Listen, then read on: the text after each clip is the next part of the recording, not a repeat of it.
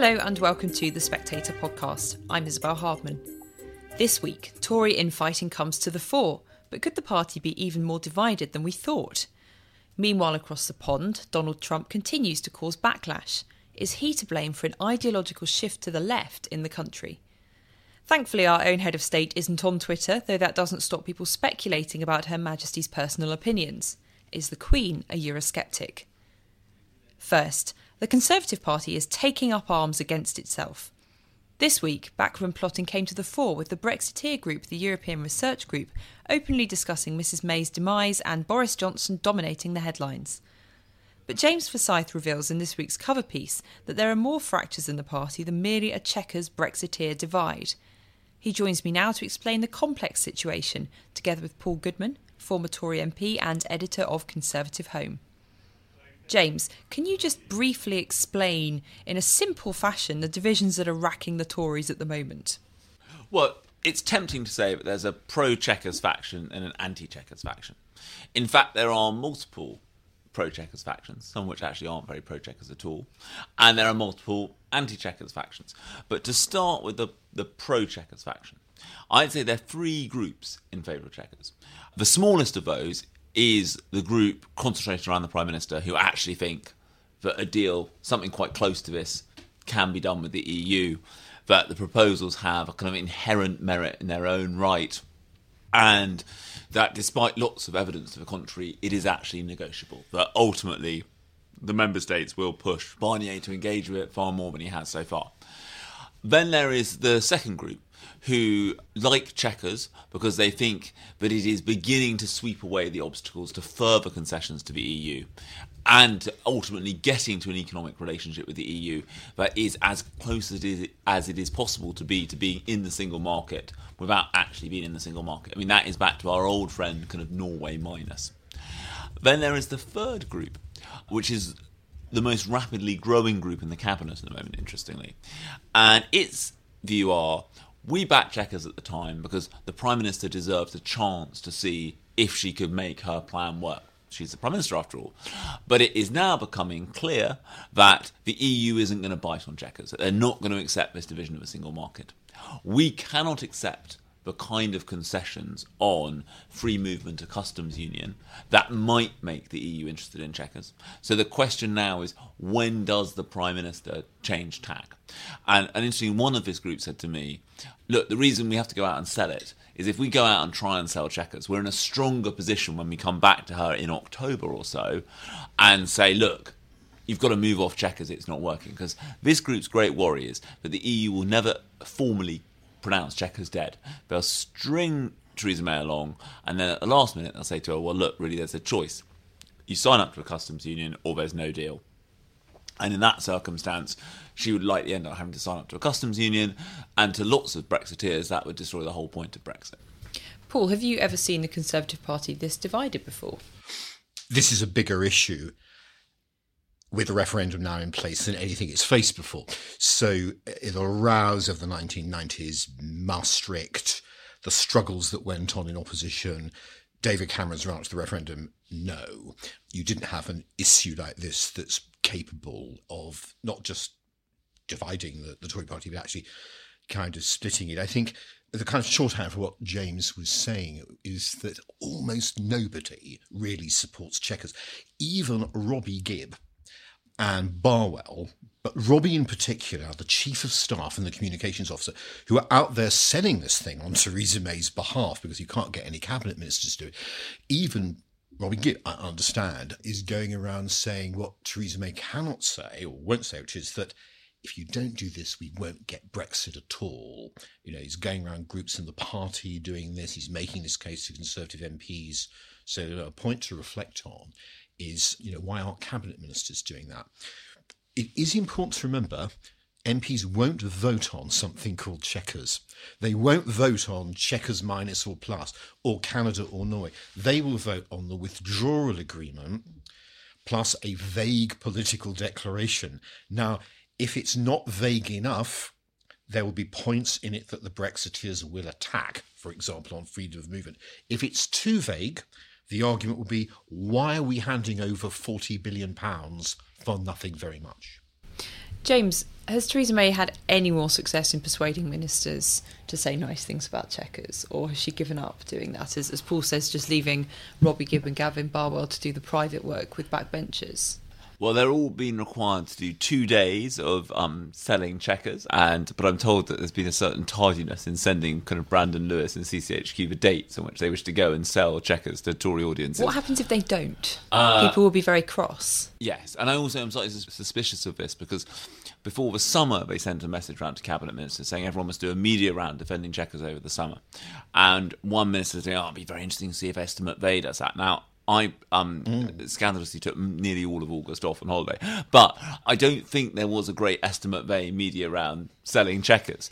I think it's one of Theresa May's problems is that she's not after the Boris Johnson and David Davis resignations, she's not really in a position to lose more people from her government, and that makes it quite hard when people say, well, I don't want to sell it. Also, what happens when they do go out to sell it? And the interesting article in last weekend's Mail on Sunday, in a way, wasn't Boris Johnson's latest extravaganza. It was the piece below it by Jeremy Hunt, which was the pro-Chequers piece. But when you looked at it closely, it was riddled with interesting lines and allusions. So one way of reading it would be as a very, very strong defence of an end to free movement. Right, he put that in very strongly. So even if these ministers, Esther McVeigh, Penny Mordaunt, Liam Fox is doing it all on his own terms, Sajid Javid, we're told, is not an enthusiast for Chequers, or Hunt, go out and make a case, it can't necessarily be the case the PM will want.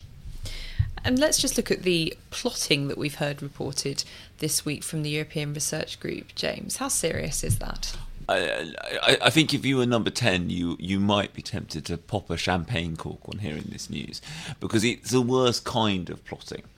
And interestingly, Steve Baker, who's kind of one of the cannier organisers, apparently kept trying to kind of stop all this chat in the meeting. And Jacob Rees-Mogg, another person who, whatever you think of his views on this, is a kind of an astute operator, wasn't there. What I think this was that the most vocally disaffected members of ERG openly talking, but the ERG have this fundamental problem, which is, yes, they could probably get together enough letters to force a vote of confidence in her, but they couldn't get anywhere near the 158 votes they needed to defeat her.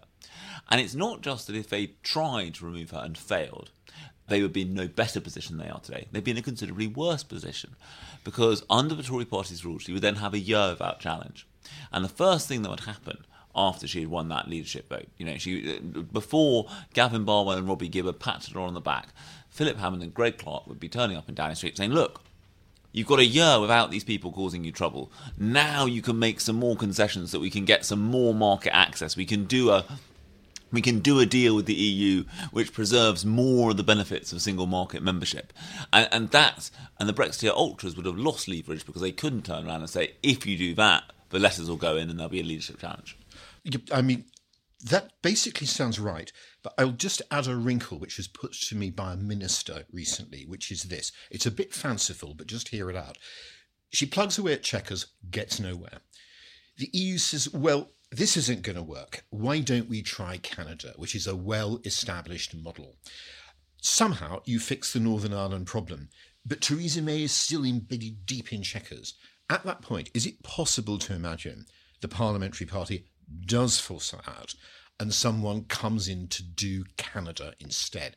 I think it's a bit fanciful, but I've heard this put around and it's just worth thinking about. I think there's another possibility, which is that, very similar to your theory, which is the political declaration comes out. Theresa May is refusing to admit that anything has changed and that Chequers is dead. Nothing has changed, she will say. They're still engaging with it. They just won't admit that they're engaging with it. But then David Davis comes out and says, well, actually, I'm going to vote for the withdrawal agreement because I've looked at the political declaration and it is quite clear that we've been heading where I've been arguing we should go for a long time, which is Canada, because they won't divide up the single market in the way that Chequers imagines, so it's fine because we're going to end up signing a Canada-style deal. I think there are lots of options like this, and I think that in reality, the final trade deal that the UK and the EU sign, because the EEA option is off the table really because of free movement, is going to end up being somewhere between Canada and Chequers. It will require kind of more integration and harmonisation than Canada does, but it won't be the kind of common rulebook of Chequers, I don't think. And Paul, the slogan for this year's Conservative Party conference is Opportunity for All, which is being widely mocked as a slogan about the leadership contest when it kicks off. You've got Boris Johnson speaking at a Conservative Home rally. He's one of the most obvious leadership contenders, but who are the others? Opportunity for All is such an old John Major slogan from the 1990s, which is not necessarily a happy precedent. It all depends when it happens, doesn't it? The further off a leadership contest is, the more the people who fancy their chances in the long term, like, pick a name from The Spectator at random, Tom Tugendhat, that generation would fancy their chances. The sooner it is, if it was literally tomorrow, it'd be hard to see people in it other than Boris Johnson, Sajid, maybe Jeremy Hunt. There's something that's worth looking out for. If Chequers really doesn't go well for the Prime Minister, and an anti-Chequers candidate gets in the last two, assuming it's two, just ask yourself if it could be someone other than Boris Johnson, if he couldn't get through. The kind of Andrea Leadsom de nos jours. I have no idea who that person would be. Maybe it would be a sort of Priti Patel type person who comes from nowhere, gets in the last two, and is endorsed by the Brexiteer members. Again, it's a bit outre, but I just wonder if it could possibly happen. James, before I ask you for your tips for the next leader, how seriously should we take the reports of entryism in the party from Aaron Banks' side? I think this is an interesting question, which is, some of this is natural.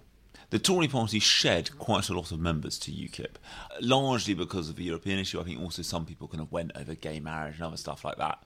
You would expect some of those to come back after the Brexit referendum. That's natural. You'd also expect some people who might like the cut of someone's jib, who they see running for leader, who were members years ago but have let it lapse, to rejoin. So I think, so I don't think you can. And also remember, the Tory vote is very different now than what it was in 2015. I think the John Curtis stat is now 70% of Tory voters are leavers. So you would expect the membership to be becoming more Leavy. What I don't think is right is this idea that somehow Aaron Banks, a man who rarely delivers quite what he says he's going to deliver, is bringing in kind of tens of thousands of new members into the Tory party who are all going to vote for the candidate he tells them to vote for. And who are you tipping? So I think Sajid Javid is the current frontrunner. Boris Johnson's big problem is I really struggle to see how he gets the support of 106 Tory MPs, which is what he would need to be guaranteed a place in the final two. I would say watch Dominic Raab, the Brexit secretary. His stock is rising fast. Now, obviously, if you rise fast, you can fall fast. But at the moment, he is definitely on the up. And if there's a deal, you can see him saying to pragmatists, look, I was part of a team that got a deal, while at the same time saying to Brexiteers, if you want someone to negotiate something closer to Canada than Chequers, I'm your man. I would add a kind of Paul-style wrinkle here, though, which is Ruth Davidson. Now, she is not going to be available to come down to Westminster until 2021 at the earliest. She is determined, not only is she going on maternity leave now, but she's also determined to fight the 2021 Holyrood elections. But as she said to The Spectator at Christmas, once I've done that, I'll look at my options. And, that might include coming down south. Now, if you are on the, as one very sharp observer of Tory politics said to me, if you're on the left of the Tory party, she is by far your best candidate. She is the only person on the left of the Tory party at the moment with kind of bags of charisma, and who might stand a chance in the final two up against a kind of more Brexity candidate. So hasn't that group got a vested interest in trying to keep Theresa May in place for as long as possible?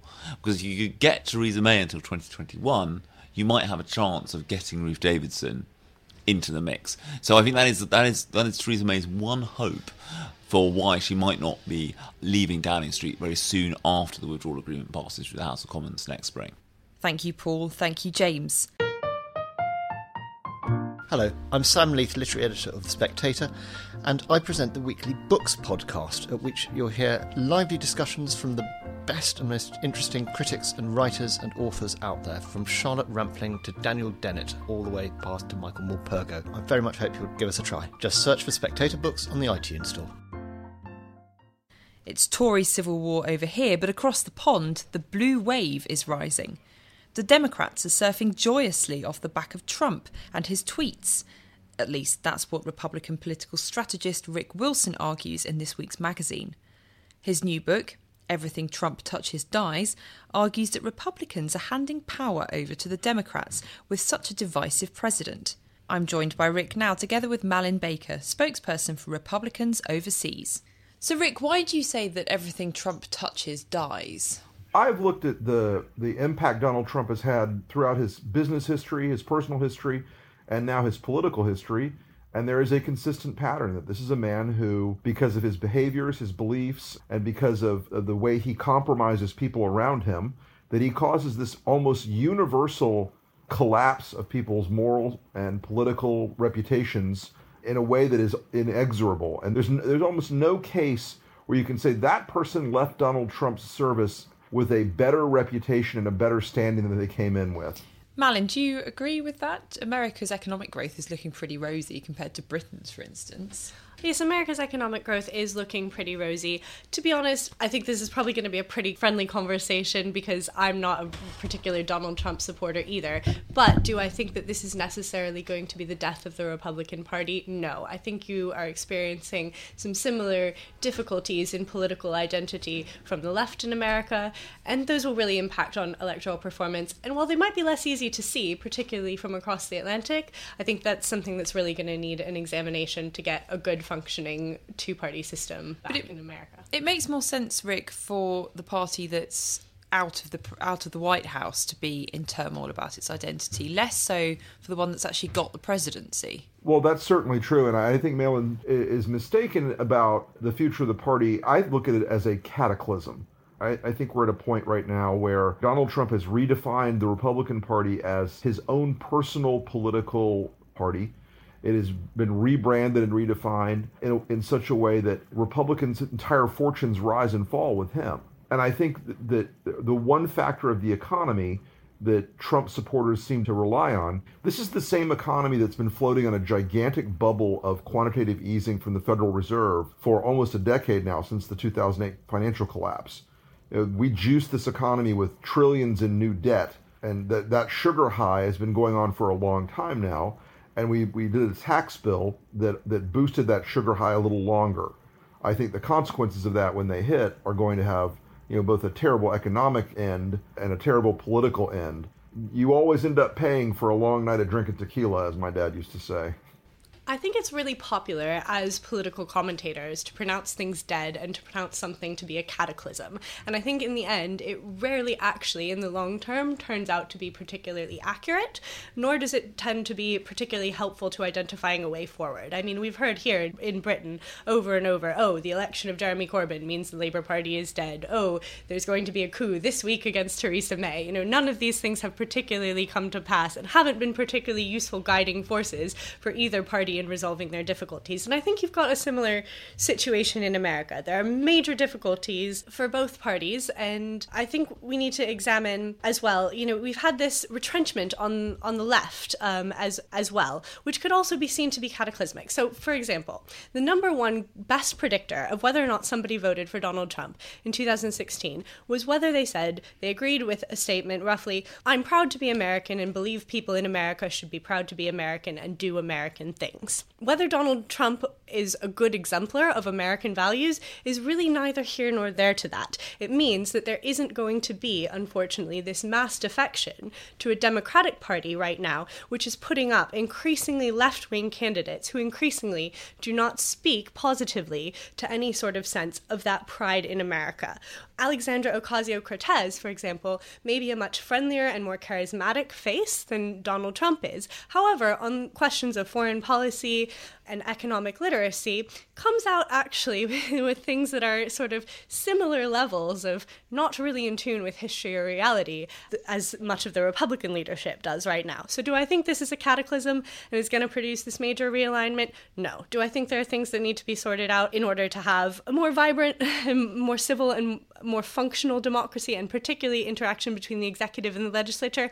Absolutely yes. Rick, what do you think needs to happen to realise those goals that Malin just listed? Well, let me correct a little bit on this. We've actually done a good bit of post hoc research from the voter file and from interviews and from tens of thousands of survey interviews. And the strongest determinant of Trump voting came out to be a sense of economic and racial animus. There was a very large group of folks in this country that were activated either subtly or not so subtly by Donald Trump being an avatar of the sort of dying steel town, dying Midwestern economy, and speaking in some very ugly coded language. And that status anxiety problem, there's been a lot of academic and political reporting about it. So Donald Trump was not just talking about American pride. There was a negative side to that. That was a strongly determinant factor in the campaign. But we'll leave that and move forward. The Democrats have nominated some fairly left-wing people in some states, but they also have candidates like Connor Lamb and Northam in Virginia, who have actually not been as stuck in the far left lane, which is surprising because Democrats always contain the seeds of their own destruction politically. But the National Party on the Democratic side has for once let their candidates run races that are appropriate to their states and districts without trying to top down them from Command Central. So that may be just a front, but they've certainly had some practical political moves in that regard that have been more efficient politically than I would have normally expected. Now, in terms of building out the future, the Republicans have swallowed a demographic poison pill. We see that right now younger voters are robustly hostile to the Republican Party and to Donald Trump. We're buying a huge amount of trouble with Hispanic and other minority voters for the future. African American support for Donald Trump and the Republican Party is at an all-time low. We've seen voter performance in 2017 and 2018 special elections among those groups that has scared the hell out of the Republican leadership, which is why you've even got seats like Texas in competition. Beto O'Rourke may not win Texas, but he's in the fight, and he shouldn't be, given the traditional Republican character of that state. But these younger and more African American and more Hispanic voters are absolutely sending a stark signal to this party. And I don't say this as some leftist. I say this as a Republican who's worked for 30 years in professional campaigns and in government in an attempt to have a conservative governing majority in this country. Malin, what do you make of the Republicans' prospects for the midterms? I think, it is often traditional that a sitting president takes a bit of a hit at the midterms, though it's not a foregone conclusion. However, when you think further down the line to the next presidential election, the power of the incumbency in America is very significant. So you expect a second term for Trump? In American politics, you're asked to make predictions very, very far out. Right now, I would say I would probably predict it, but you are asked to make predictions very far out.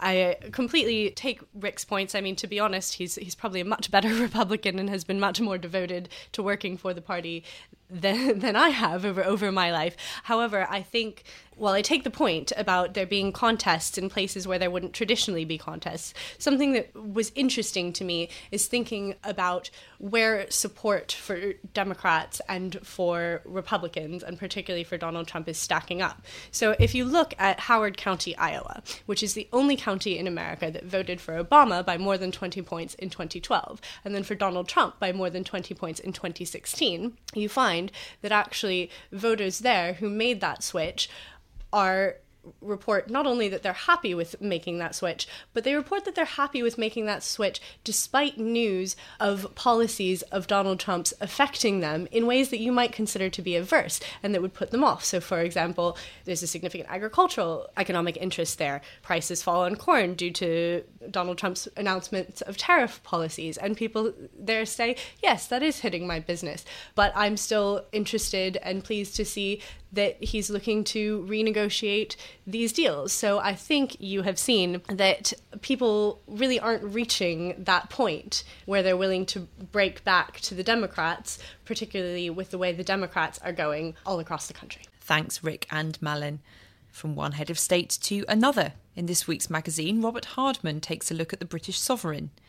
Unlike Trump, there is an aura of respect and dignity that hangs around the Queen, not least because she has always maintained neutrality in politically divisive times.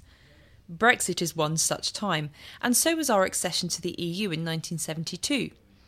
In his piece, Robert tells a story about how the monarchy dealt with a Europhile foreign office, while joining the EU was still a controversial issue back home. Robert joins me now, together with Hannah Furness, royal correspondent for the Daily Telegraph.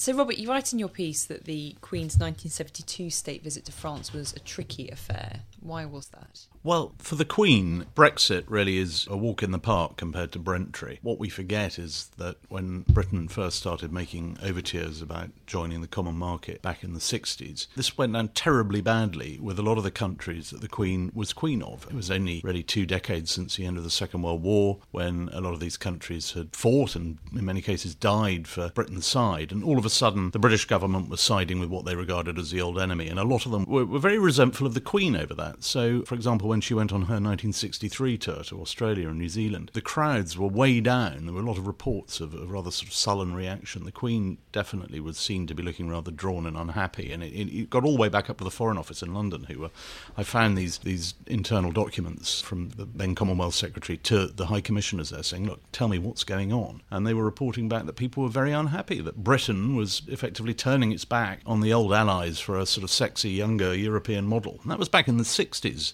And all the way through Britain's overtures to the European Union, this coloured the relationship between the Queen and the Commonwealth. And so by the time we got to 1972, and it was sort of full steam ahead, and Heath wanting to use that state visit as, if you like, almost a sort of coronation of Britain's entry into Europe, it did inevitably present problems for the Queen, but as a constitutional monarch, that's what she was obliged to do, and she did it, and she did it very well.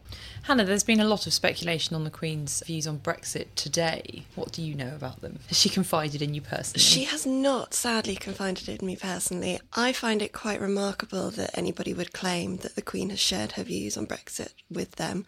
I think, as somebody who spent her entire life not giving away what she thinks about anything political, it would be astonishing if she started to do so now. I think one of the wonderful things about the Queen is that she's always been an enigma to most people because she never gives away what she thinks. It leaves her very open to be a blank canvas for anybody to project their own opinions onto her. And a smile and a nod and a polite question can very easily be interpreted as supporting whatever you believe yourself. I wouldn't personally move to suggest whatever she thinks. That she agrees with you personally, Hannah. Exactly. But I do think that Robert is right, that the Queen and all of the royal family will be used by the Foreign Office with their agreement in terms of travelling around the world to smooth things over post-Brexit and during the negotiations. Do you think the Queen has ever been tempted to offer her opinions on this matter? I mean, it is the erosion of her sovereignty, or has been the erosion of her sovereignty, or that's what Tory Brexiteers would argue anyway. Yeah, and she's been a target over many years of a letter and postcard writing campaign telling her to be mindful of her coronation oath. The Palace Post Room is forever getting letters on that front, but she is a constitutional monarch. She will be bound by what the government of the day tells her to do. In the course of doing this book, I interviewed several former foreign secretaries, including David Owen, who had a nice phrase. He talked about, he said it requires great courage to be boring. He says the Queen really does have that courage to be very, very boring on things like this. When everyone else has got an opinion, it actually does require a rare skill just to not let on what you're thinking, and she's done that time and again. And in terms of relations between Buckingham Palace and the Foreign Office, Hannah, are they always rosy, or does the Foreign Office sometimes ask for too much? Well, one of the things I found very interesting in Robert's book, actually, you've been through the archives, haven't you, to see how the speeches that the Queen has made over the years overseas have been slightly amended. I would characterise it as a sometimes robust discussion. Does that sound fair to you? You sound like a politician's spokesperson now. I've become a spokesman for the palace. I'm sure that the Foreign Office have asked members of the royal family to do things in the past that they're not comfortable with. I think that there's probably quite a forthright relationship there, and I would imagine that the palace won't do anything that they don't want to do or can't see a wider benefit in doing. And they do sometimes have to remember, the British government has to remember, she is queen of 15 other nations. I mean, and occasionally this does present problems. In the book, I talk about some of the summits where she was being pulled in two directions, the sort of ahead of the great Lusaka Commonwealth Summit, which was a sort of affair where Maggie Thatcher and the New Zealand government as well was saying, you mustn't go, it's too dangerous, your plane's going to be shot out of the sky. The rest of the Commonwealth saying, no, you've got to come. And the Queen was very keen to come, and there was a lot of tension at the time, and there are these struggles between the private secretaries, but the palace, occasionally, they do have to remind Whitehall she's queen of other places. So, for example, in 1995, the New Zealand government were flying her out to New Zealand for a visit there. They were having to foot the bill, and they wanted to fly her on a commercial flight. And the British government said, it's far too dangerous, you can't do that. And it was the palace that said, well, actually, it's not your call, because this trip trips being organised by New Zealand. She's going as the Queen of New Zealand. So she dutifully climbed aboard flight ANZ1, I remember, because I was on it, at the back of the plane, I might add. And she went on her first scheduled flight all the way to New Zealand. And they did spare her the duty-free trolley, though. Hannah, do you think that her heirs will be quite so quiet on their opinions and that the conversations will remain robust rather than furious about politics? Well, that is the $64,000 question, isn't it? That is what everybody is wondering when the inevitable transition happens and we have a king rather than a queen, whether the Prince of Wales, who for decades has had to carve out his own role with no real model to follow of what his role should be, whether those very many opinions that he has shared over the years will be quietly dropped or will they be remembered by critics? I think that he knows very well what his role will be as king, as a monarch. I think we will see his views disappear from public largely, I would imagine, but they're all on record. We remember them, they're written down, a lot of them, they're in public speeches. He's fortunate that a lot of his once controversial opinions have now become very mainstream. Things like plastics and the environment. The world has caught up with some of the things he's been saying for a long time. So in that sense, he's very fortunate. Whether architects will feel the same, we wait and see.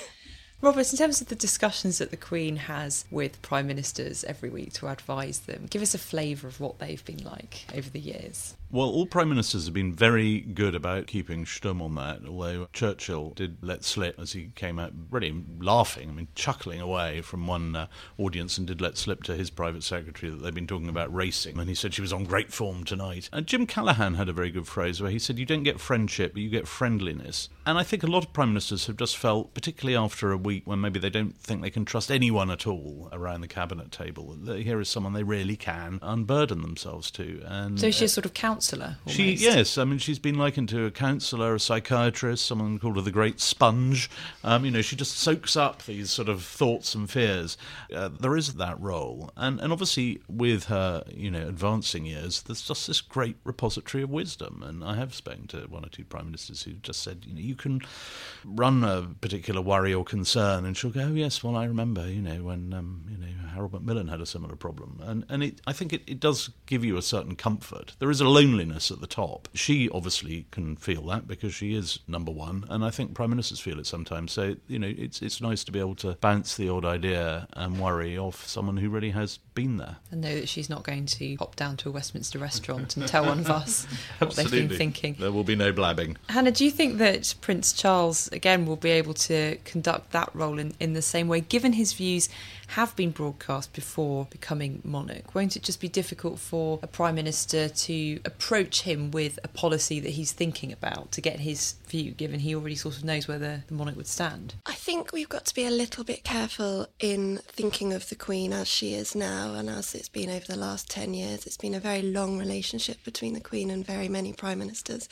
that would have changed very much from when she was very young, dealing with elder statesmen who would have found it possibly the first time they've ever had that level of conversation with a young woman, up to today when she's seen as almost a grandmotherly figure to young politicians going in and looking after them. So I think the Prince of Wales will have to establish his own relationship.